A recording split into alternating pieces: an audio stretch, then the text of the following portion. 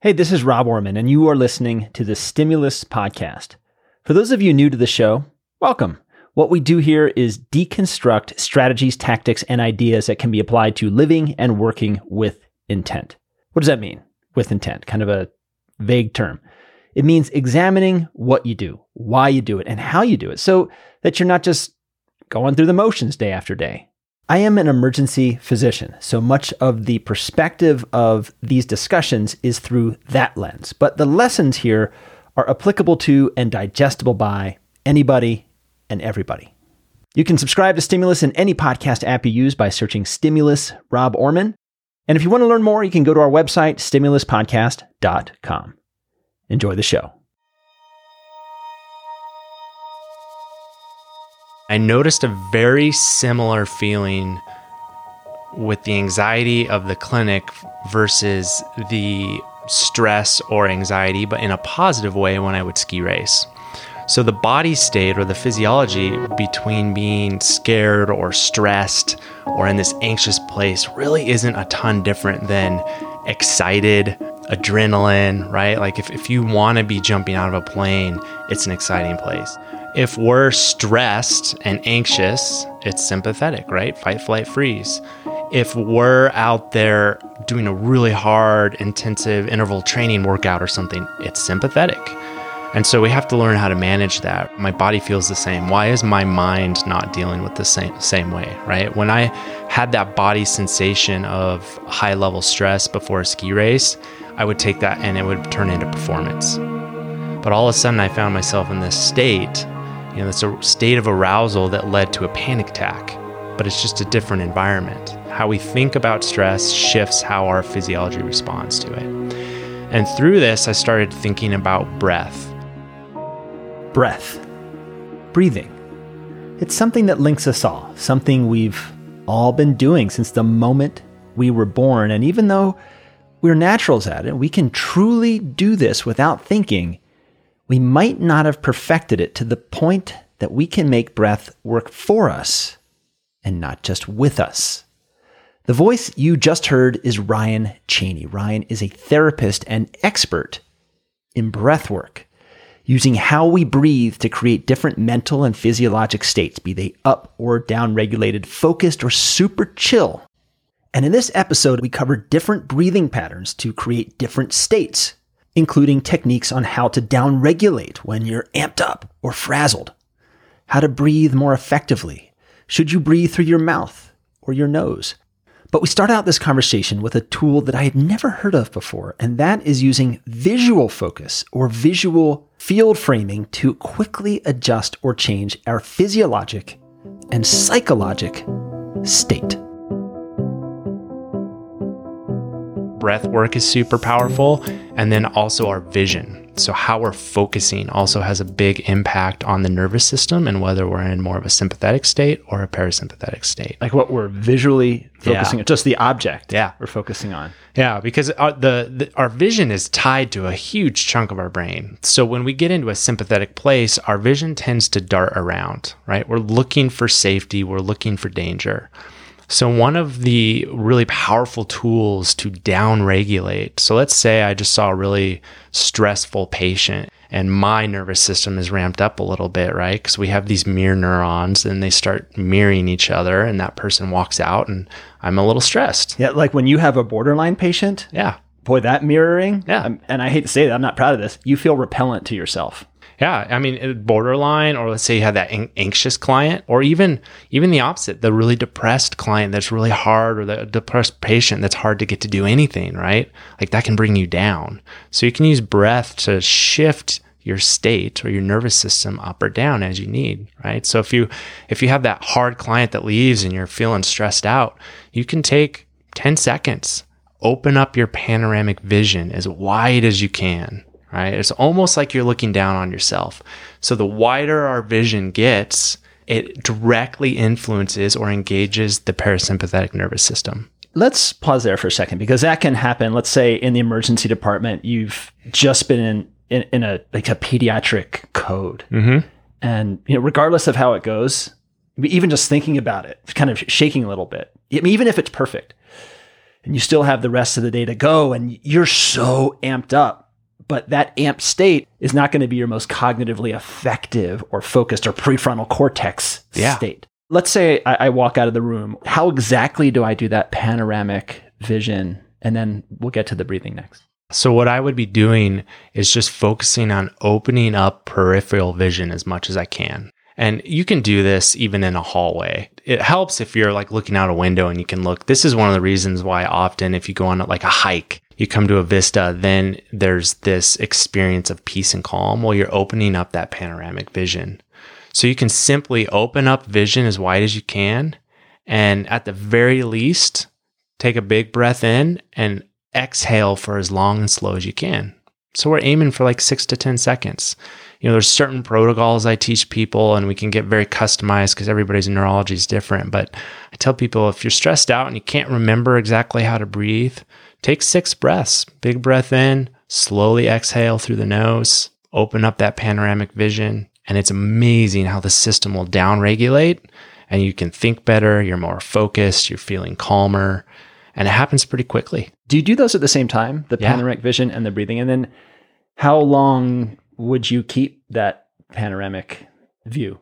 Part of this is also learning to check in with yourself. The more you practice this downregulation type of skill sets, whether it's breath work, opening your vision, I think the better the system gets at shifting gears in and out. It can be anywhere where like I'm behind, I walk my client out, the next one is there. I'm going to take 2 or 3 deep, slow breaths, open my vision for 10 to 15 seconds, and then pulling the next person in. What is it that you recommend as far as amount of time to breathe in, to hold, and then to breathe out? And then like what goes in the nose, what goes in or out the mouth? Might be helpful to talk a little bit about physiology around this. When I think of breath, there's kind of 3 pillars that I kind of think of. One is the mechanics. So mechanics is like, how are we actually breathing? Many people are vertical or chest breathers, right? This is where you're only using this upper area of your chest. If I tell someone to take a big breath or a deep breath, I'm going to watch and see how they breathe. And most people, it's this big breath up in the chest, and they're not using this lower part of their diaphragm or lungs at all. Right? So one, you see the chest expand, and the other, you see the abdomen expand. It should expand your abdomen or your belly, not really like the lower belly. It's always kind of hard to explain on a podcast, but your kind of the midsection around the lower rib cage, 360 degrees, that should be expanding. And that should be the first part of the wave, and then up into the chest. And then when we exhale, the chest releases and then the abdomen. So often what I'll see with people around mechanics is their chest will come out and up, and their belly will collapse in. So it's called a reverse breath wave. That affects people in different ways. One of them, if you have people that are like patients that are, I'll have people come into my office who've had tons of body work, physical therapy, seen doctors for neck pain, shoulder pain. And sometimes when we get their breath shifted and the mechanics correct, that pain can just go away. Because they're using all these secondary breathing muscles in their neck and their shoulders to lift that chest. And they're not really using their diaphragm efficiently. You're speaking to people who are intimately aware of intercostal muscles, thoracic musculature, diaphragm, and says, hey, if the lungs fill, the lungs fill. Why do I care if it's the abdomen's going out or the chest is going out? What is advantageous about that? You can call it diaphragmatic breathing, or, when you see the upper part of the abdomen is the first part of the wave. Why is that better than say, oh, I see my chest expand is when I'm breathing? The diaphragm also stimulates the vagus nerve as well. So diaphragmatic breathing has more of a parasympathetic effect, but generally, like even the volume is different, right? Like if I have somebody breathe into a balloon, they take a big full breath just using their upper chest and then blow that balloon up. And we put a little line where it's at, and then we work on using the diaphragm and getting a full breath in, and then we blow it up again. It's going to look different. So there's more volume. So that helps as well. Part of it too, though, is it's the whole body. The mechanics are, if you're just breathing your chest, those secondary muscles are working really, really hard. The diaphragm is designed to help us breathe. And so the better we use it, the more efficient we are, the less we end up breathing. Usually in chest breathers, you'll also tend to notice that they breathe shallow and more often. If you're breathing short and shallow, you could breathe, 40 to 50,000 times in a day easily. But if you end up having better mechanics and work on CO2 tolerance, which we'll get to, then you're breathing much less, right? So then you're looking at like 14,000 times. Over time, that's a huge difference. It's 50% reduction in just the work your system is doing to breathe in and out. So we got mechanics, and now you were about to start on physiology. Yeah, so physiology, and this is the part, your question about what kind of breath do you do? What kind of protocol? How long would you breathe in and out? So the answer is it's different for everybody. And that's largely based on your physiology. We can get what's called a CO2 baseline or CO2 tolerance baseline. It's a subjective test. It's not like a highly scientific measurement, but it gives us a spot to think about, where does my system tolerate CO2? Because most people that I run into have a pretty low tolerance. If we breathe shallow and often, the system starts to create a lower tolerance for CO2. Imagine hemoglobin is a car, and this car's cruising along, and oxygen are the wheels. So the O2 wheels bind to that hemoglobin. So imagine a tunnel. So in order for the oxygen to come off of this hemoglobin, we have to drive through a tunnel, and that's your CO2 tunnel. And that allows the oxygen to come off the hemoglobin and then to be utilized by the tissue. So if we have a low tolerance for CO2, our use of oxygen throughout our system isn't very good. So if we start to shift and practice our breathing, our system will adapt and will become higher tolerant, or have a higher tolerance to CO2, which means there's just a greater abundance of it in the system. And so we have a better utilization of oxygen. And a longer tunnel. Yes. So this directly affects how you breathe. And this directly affects how I work with people and what kind of protocols or how long they're breathing in or holding or exhaling, depending on where they're at in their adaptation. So some people with a really good tolerance can do a pretty long hold, and they can build a better tolerance. But often, if most people, if I sit down, I'm like, okay, I want you to breathe in for 8 seconds, and I want you to hold it for 25 and breathe out for 16. There's no way they'll be able to do that. We're going to get to some more specifics on breathing technique in a few minutes, but I wanted to take just a moment to flesh out this CO2 tolerance concept. That was a new term for me, a new idea for me, but basically, how much CO2 buildup can you tolerate? Another way to think of this is, what is your carbon dioxide reactivity? And there is actually a well-researched relationship between reactivity to carbon dioxide levels and anxiety states. And the theory here with these state-changing breathing exercises is that the higher your CO2 tolerance, the more CO2 you can acutely tolerate, the lower your overall level of arousal and stress sensitivity, amongst other things. So that's the theory. We're not talking about Pickwickian CO2 retainers. We're talking about otherwise healthy adults. How this is tested is you take 3 full normal breaths, and then you take a full inhale with a deep breath and slowly, continuously exhale. And the time of your slowest exhale is your CO2 tolerance. And then this CO2 tolerance number is one of the things used to calculate the duration of breaths for further breathing exercises. Imagine that I'm coming to you. I'm really stressed in these situations, and I need to be able to level down. And okay, I understand the panoramic vision. And then there's this breathing cycle where I breathe in and I hold and then I breathe out. What's the optimal move for me there? Mm-hmm. Like how would you guide me through that? Mm-hmm. If we're going to do the test, right, we can come up with the seconds or the baseline, and I'll just use myself as an example of guiding through, and then plug it into some formulas and get some stuff. If you don't have time to do that with a patient, you can start out with like a very basic breath, 5 in, 10 out, right? This is a cadence breath. And this is something that I might give to somebody to help them downregulate before bed if they struggle with sleeping. If 5 in and 10 out feels really hard, right? I'll just work with them on it. I'm like, if this feels hard for you, adjust it down. Go to 4 seconds, 8 out. If that's too hard, 3 seconds, 6 out, right? It's just a 1-2 ratio. Why is it that the exhale is longer than the inhale? And then you have this brief, I guess you'd say, apnea period in the middle. I mean, what are those things triggering? We have the mechanics, we have the physiology, and then that third one that I want to talk about was psychology, how it affects our mood, how it affects the psychology.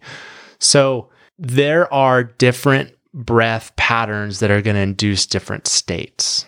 And so generally, the longer the exhale, the more downregulating it's going to be. Now, if you go too long, right, the CO2 builds up and then your system feels a little anxious or like it's a challenge for the system. So generally, when I'm working with people to downregulate, we're going to be working on longer exhales and also some breath holds, right? Apnea, absence of breath, because the breath hold can bring the heart rate down a little bit. So I like to think of breath patterns in kind of 3 main categories. We have our apnea breath patterns.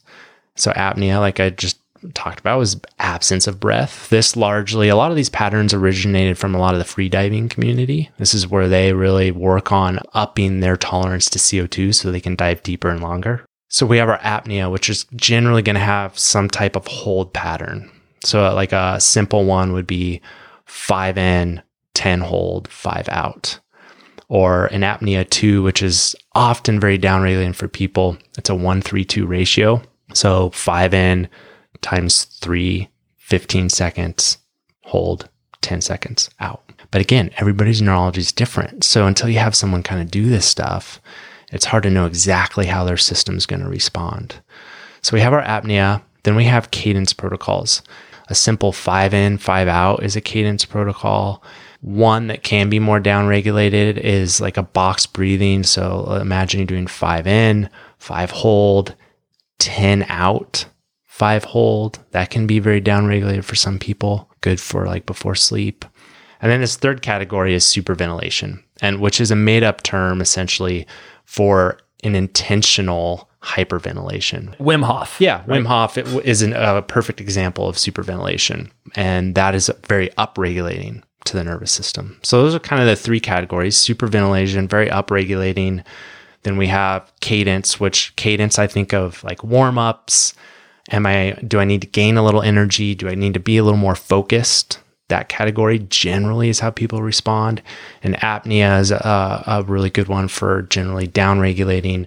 I want to get back to where the breath goes in and out, because I noticed something as you were talking. As I was listening, I was breathing through my nose. I felt super calm.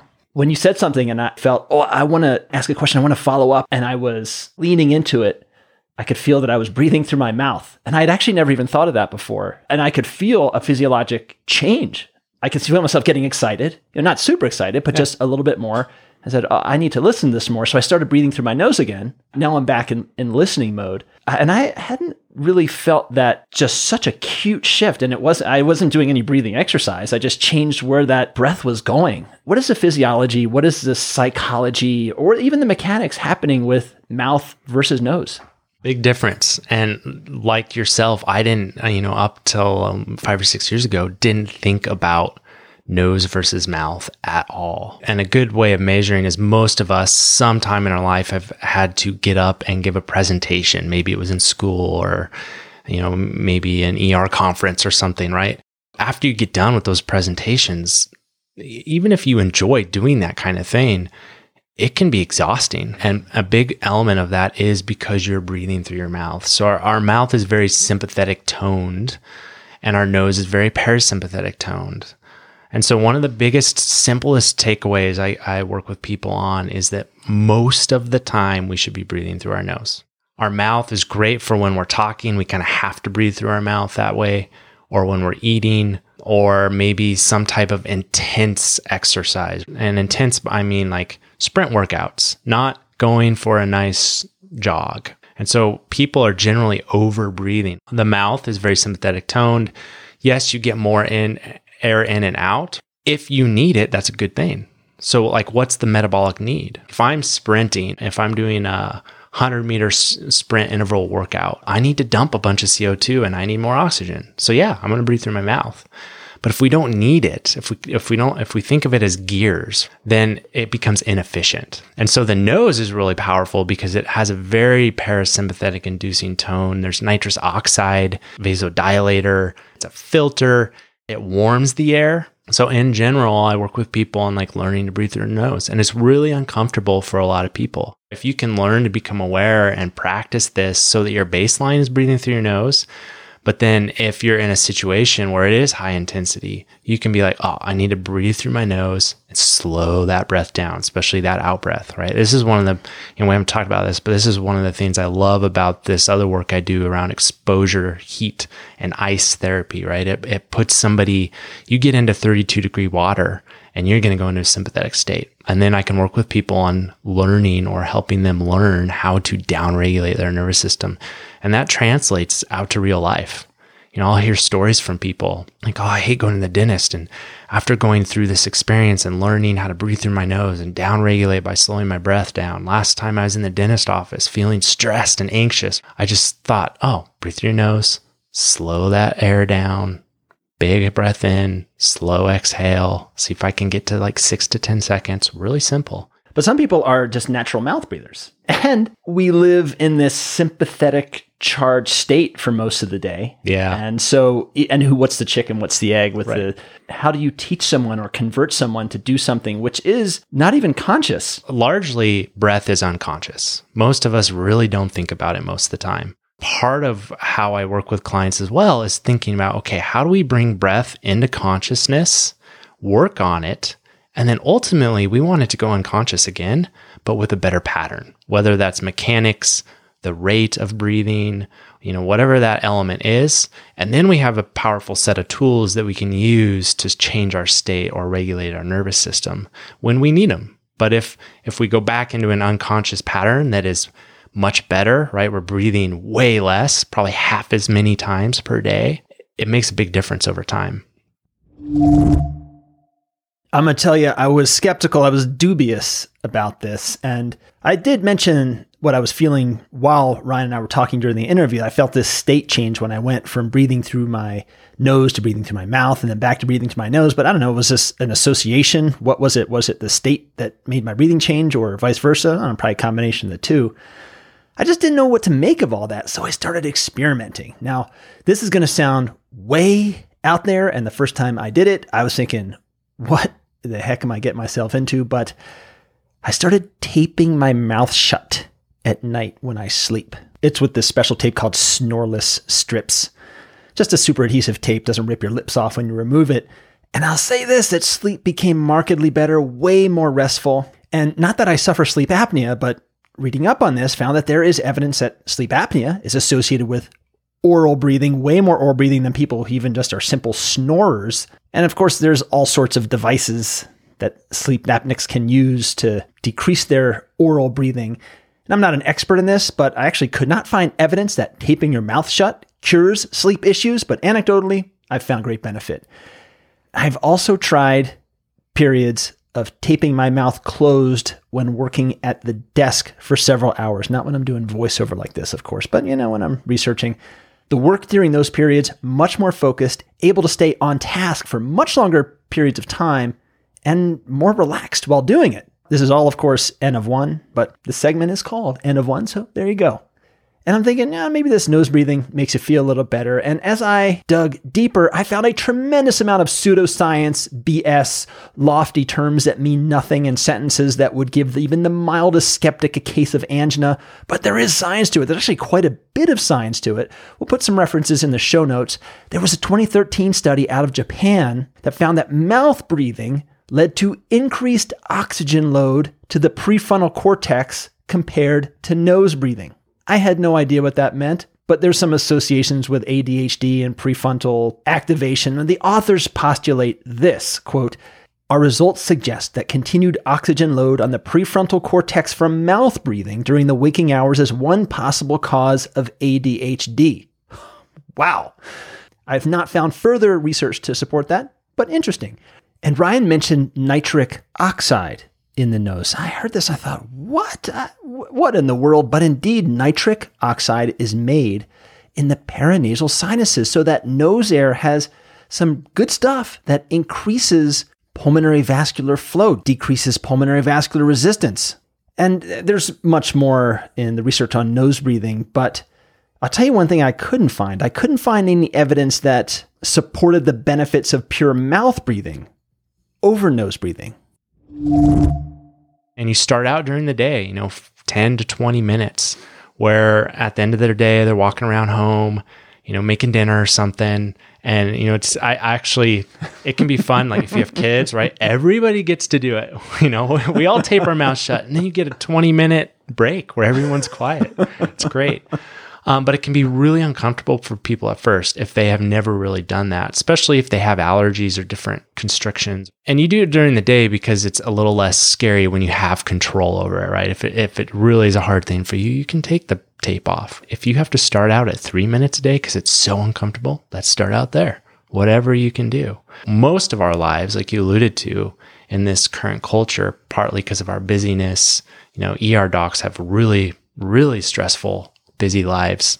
We're living in this sympathetic toned state, right? Not in pure sympathetic fight, flight, freeze all the time, but this upper tone. And so one of the biggest elements, and again, that's a good thing. Like stress is a good thing.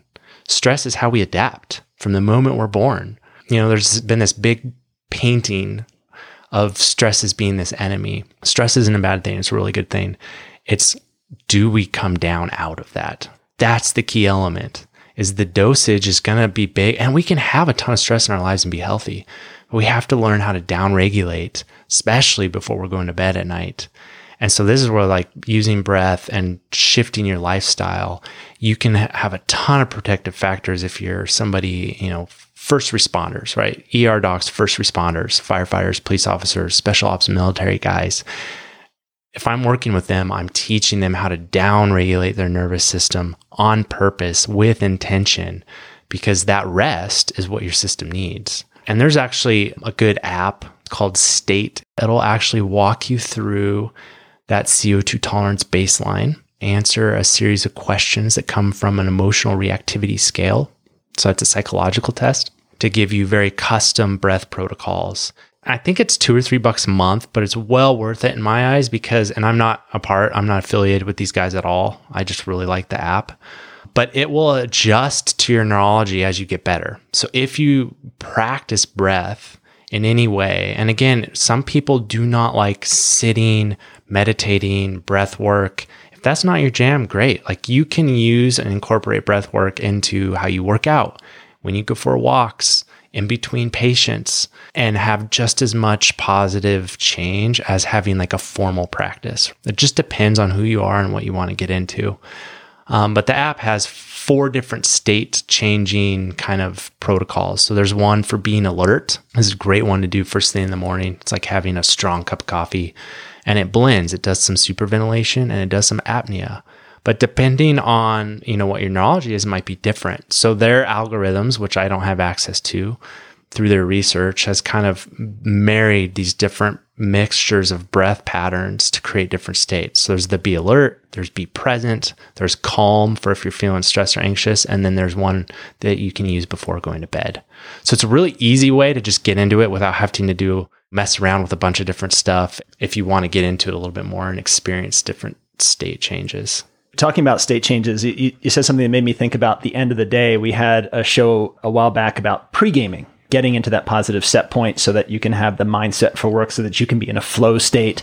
And it makes me think about the de-escalation. And I got a lot of correspondence about people talking about their de-escalation, and it is usually something quiet. But what a lot of people do, and what I did for many years, was I would watch TV for hours. And I would just get into this zoned out state. And I would talk to my partners and they'd say, yep, I get home, I watch at least 90 minutes of TV, at least. And I just sit there so that my wiry brain, because there is no more activated state than at the end of that shift. And it's not even like an effective activated state where you're just, oh man, I'm just on, I'm in the flow. You just can't come down. I don't know, maybe watching TV is a good thing. Some people have a finger to a John Daniels or whatever, but what would you say to that? And then what would you recommend as something potentially more effective? Or something just to add on, right? TV, like, it's such a good distractor, right? Yes. I used to come home from, when I did crisis work in mental health, same thing, like on the pager call, you would be in charge of all the incoming calls for the county for mental health crisis. And then you'd also have walk-ins, right? So it's just constant boom, boom, boom. I used to have, funny enough, we had even not that long ago, we still used pagers. And so I used to have phantom pages. People ask you if you're a drug dealer. Doesn't have the pages. Yeah, like what's that? No, people would be like, what is that thing on your belt? The phantom page. Yeah. I'm like, that's a pager. What? Do they still make those things? But after I'd get off shift, I'd have phantom pages. And same thing, I'd come home and just need to like exit. And TV is such a good distractor to just totally exit from everything and come down. But it's not really putting your system into a down-regulated state. Doesn't mean you shouldn't do it by any means. Like any way we cope, I always talk to my clients about coping, whether it's negative or positive. Exercise is a way to cope with stress. You can overdo that. You can push it too hard. It's something I have to work with people a lot on. Substances, another way to cope. Watching TV, calling a friend. So there's so many different ways, but if we can start to think less about this is bad or good and be more intentional, the better things are going to be. Ask yourself, how much am I using this? Am I using this too much? Am I using this at the right or wrong time? So it might be, man, if you come home after an ER shift and you do 4 hours of TV, I've done that. Maybe it's too much, right? Like, or maybe you really needed it that one time. But if you're doing that every single time, there's a negative effect to some of that because you're not really coming down. But if you do maybe a half an hour, 90 minutes, maybe that's good for you. It depends on your life and what is going on in your life and what those needs after shift are. But there are ways you can come down in a much more intentional way so that your nervous system can get down in that rest, digest, and recover. Simple things like finding some quiet space. For me, I have 4 kids.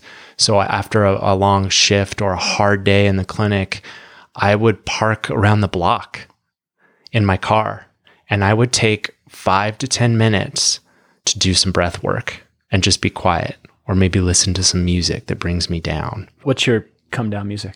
Probably classical music. And then your come down breathing. So the simplest way to think about down regulation and breath work is to elongate the exhale. It engages that parasympathetic nervous system. So right now, my calm down pattern would be about 10 or 12 seconds in, and then I'd probably hold it for another 10, 12 seconds, and I'd exhale for almost 30 seconds.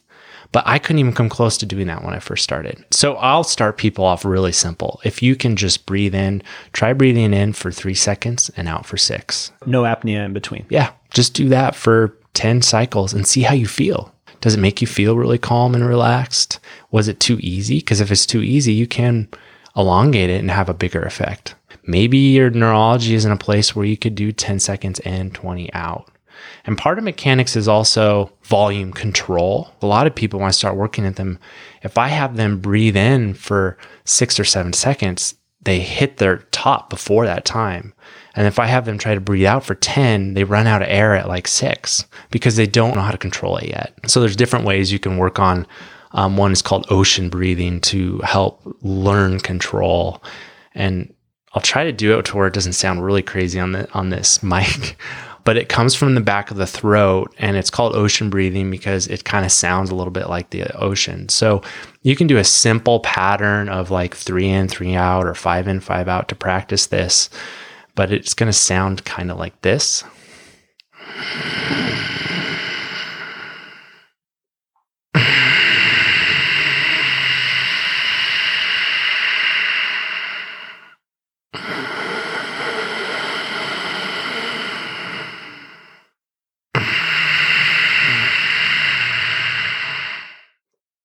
So sometimes that can be something you need to work on before you can elongate that exhale. Is ocean breathing a tool to get better at the other kind of breathing, or is it an end in itself? It's both. A tool to help control rate, volume rate, how you're exhaling, how you're inhaling, the sound and the vibrations does have a calming effect. Well, you sometimes as do ocean breathing, think, I'm going to throw a little ocean breathing right now just to ocean up. Yeah. Yeah. And, I kind of have to do that if I'm going for like a 30-second exhale. I'll make that noise or even sometimes add a little bit of a hum, which sounds, different to certain people. But that there's something about that vibration, the stimulation of it that has a calming effect, at least for me, I found over time. So if somebody tonight, they're listening to this on the way to the shift and they think, all right, I want to calm down when I get home and I have whatever ritual that I do 3 in, 6 out. Yeah. 3 in, 6 out. Keep it simple in the beginning. Try like a good bedtime routine protocol that I work with people in is 5 in, 10 out through the nose, both in and out.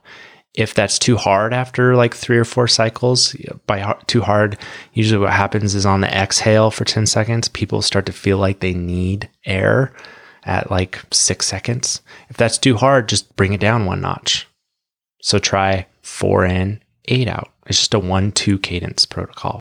10 rounds of 5 in, 10 out before bed. Now, apnea, we've talked a little bit about that breath hold in between the breathing cycles, but why not do that in kind of this basic introduction to figuring out what works for you? Part of it is that here's a wide audience keeping it simple. For some people, certain apnea can be a good thing before bed. For me, I actually do an apnea often before bed. It's a 1-2-1. So apnea 1 protocol is a 1-2-1. So for me, I started out 5 seconds in, 10-second hold, 5 seconds out. I did that for 10 rounds and like I am ready to fall asleep. Other people, that might not have the same effect.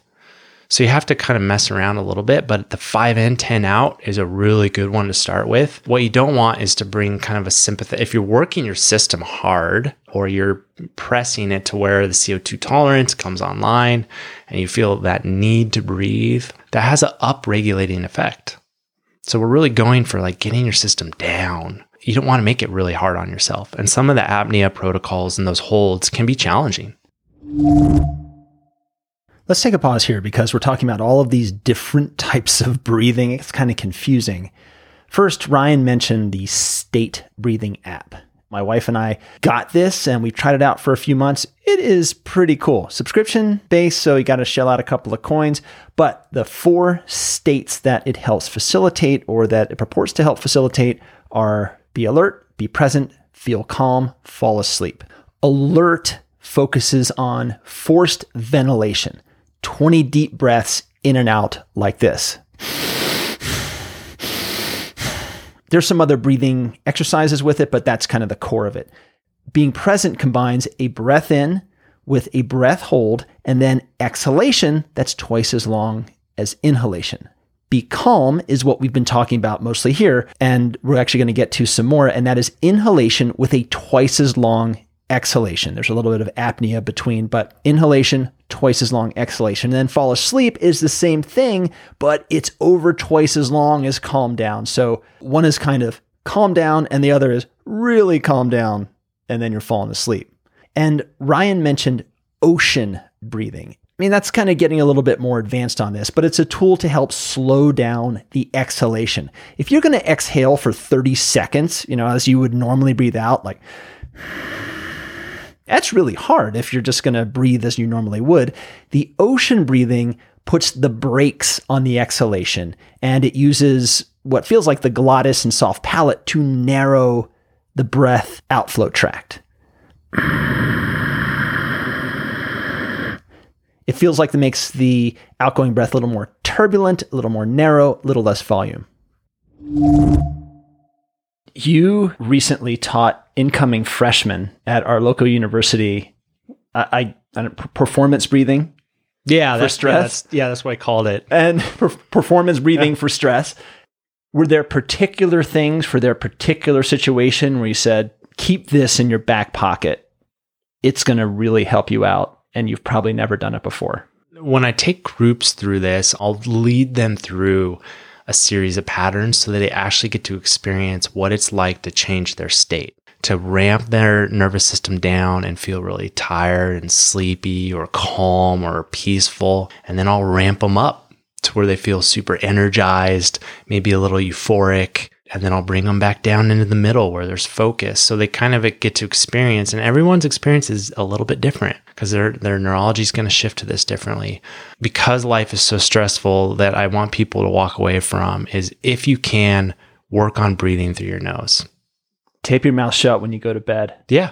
Yeah. And once you get comfortable with that 20 minutes during the day, start doing it at night, because your neurology will adapt and you can retrain the system to sleep with your nose, and you're going to get deeper sleep. The other thing is, any of us who work in stressful or semi-stressful jobs where we're reacting to a lot of stimulus that's coming at us, we need to be able to shift that state in the moment. If a student is like nervous before an exam, or there's a big code coming in for your audience, your nervous system is going to come up a little bit. And that's a good thing. That's where we perform. But it's how high does it come up?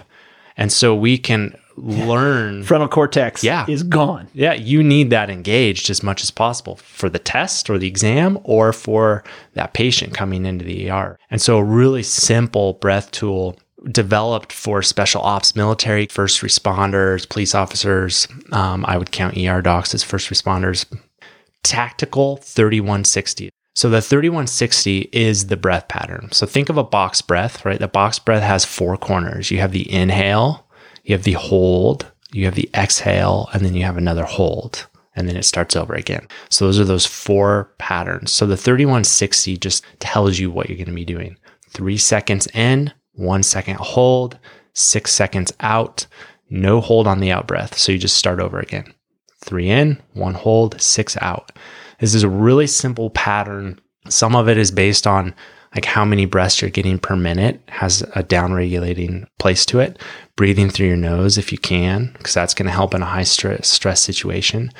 But this is a tool that I've gotten feedback from teenagers to paramedics to whatever. Like, if I'm in a stressful situation and I'm needing to focus and make good decisions and get that prefrontal cortex back online, it's a simple one that we can do while we're in action. Because a lot of these other ones that are really powerful, like the apnea, you're not going to be able to sit there in an emergency and be like, breathe in 5, hold for 15, out for 10. It's just not going to happen. I found these types of breathing. I've never done the 3160 type, but right before doing a fine motor skill critical procedure where I'm super amped, and that usually happens early on in a resuscitation where like I'm even a little bit shaky because I have such an adrenaline surge. And it's like, whoa, I've got to take the shakiness away. And I've also got to focus in on this really tiny area. Doing that a couple times, it's helpful. My expectation the first couple times I did it was, I'm going to feel like I'm going through the strawberry fields. It's going to be fantastic.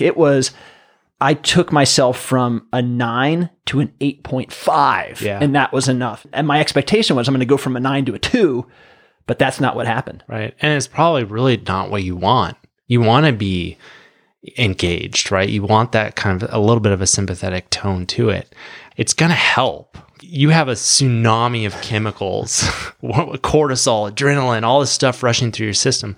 If you put up a couple feet of sandbags, like, it's not going to kill the tsunami. It might help a little bit, but it's just getting you down into that awake, alert state, right? Because you want to be alert. You don't want to be down in like chill, calm mode.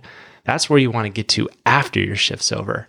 So that's kind of in the moment. Would that be the same tactic for transitioning? We're talking about these hypersympathetic moments, which are kind of few and far between, honestly, in any job, no matter how much of a in the arena performer, first responder you are. Usually it's the mundane stuff that's not hypersympathetic. But when you need to transition in the emergency department, those transitions are very quick. So you go from that code to your 80-year-old lady with abdominal pain and the whole family's in the room and it's kind of very chill. You need to be in the receptive to information phase. So would it be that same thing, that same breathing move, maybe that panoramic vision move to just kind of squeegee your brain, or is there a different technique you'd use?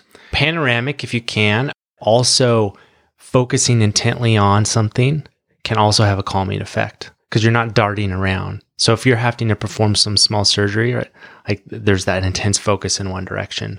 So it does have a very calming kind of focusing, a little more energized than like the panoramic.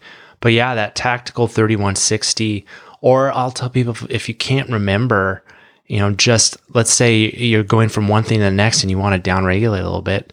Take big full breath in and exhale slowly as you can, and do that for like 6 breaths while you're walking to the next patient. And this is one of the things I love about breath work for me in my work is in between clients, depending on how my nervous system is reacting, I can shift gears. So let's say I just had 2 clients who are really depressed, maybe a little suicidal in my office. And I'm just like, that's going to bring me down. That energy level is just, it's kind of like this deep exhaustion. So if I'm coming out of that and I need to get myself into a more clear focus state, I might do like some fire breathing, or I might do some simple cadence in and out, 5 in, 5 out for a little while. Did we talk about fire breathing? We haven't talked about fire breathing. So fire breathing, that comes more from the kind of yoga world. It's a 1-to-1 ratio, and it's really driven with your diaphragm, but it's just a really fast in and out.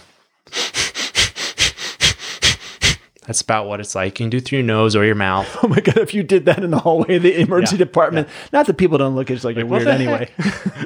maybe go into the break room real quick for that one. Or you can just do a simple like breathing in for 5, out for 5, and that'll kind of ramp you up or get you more focused.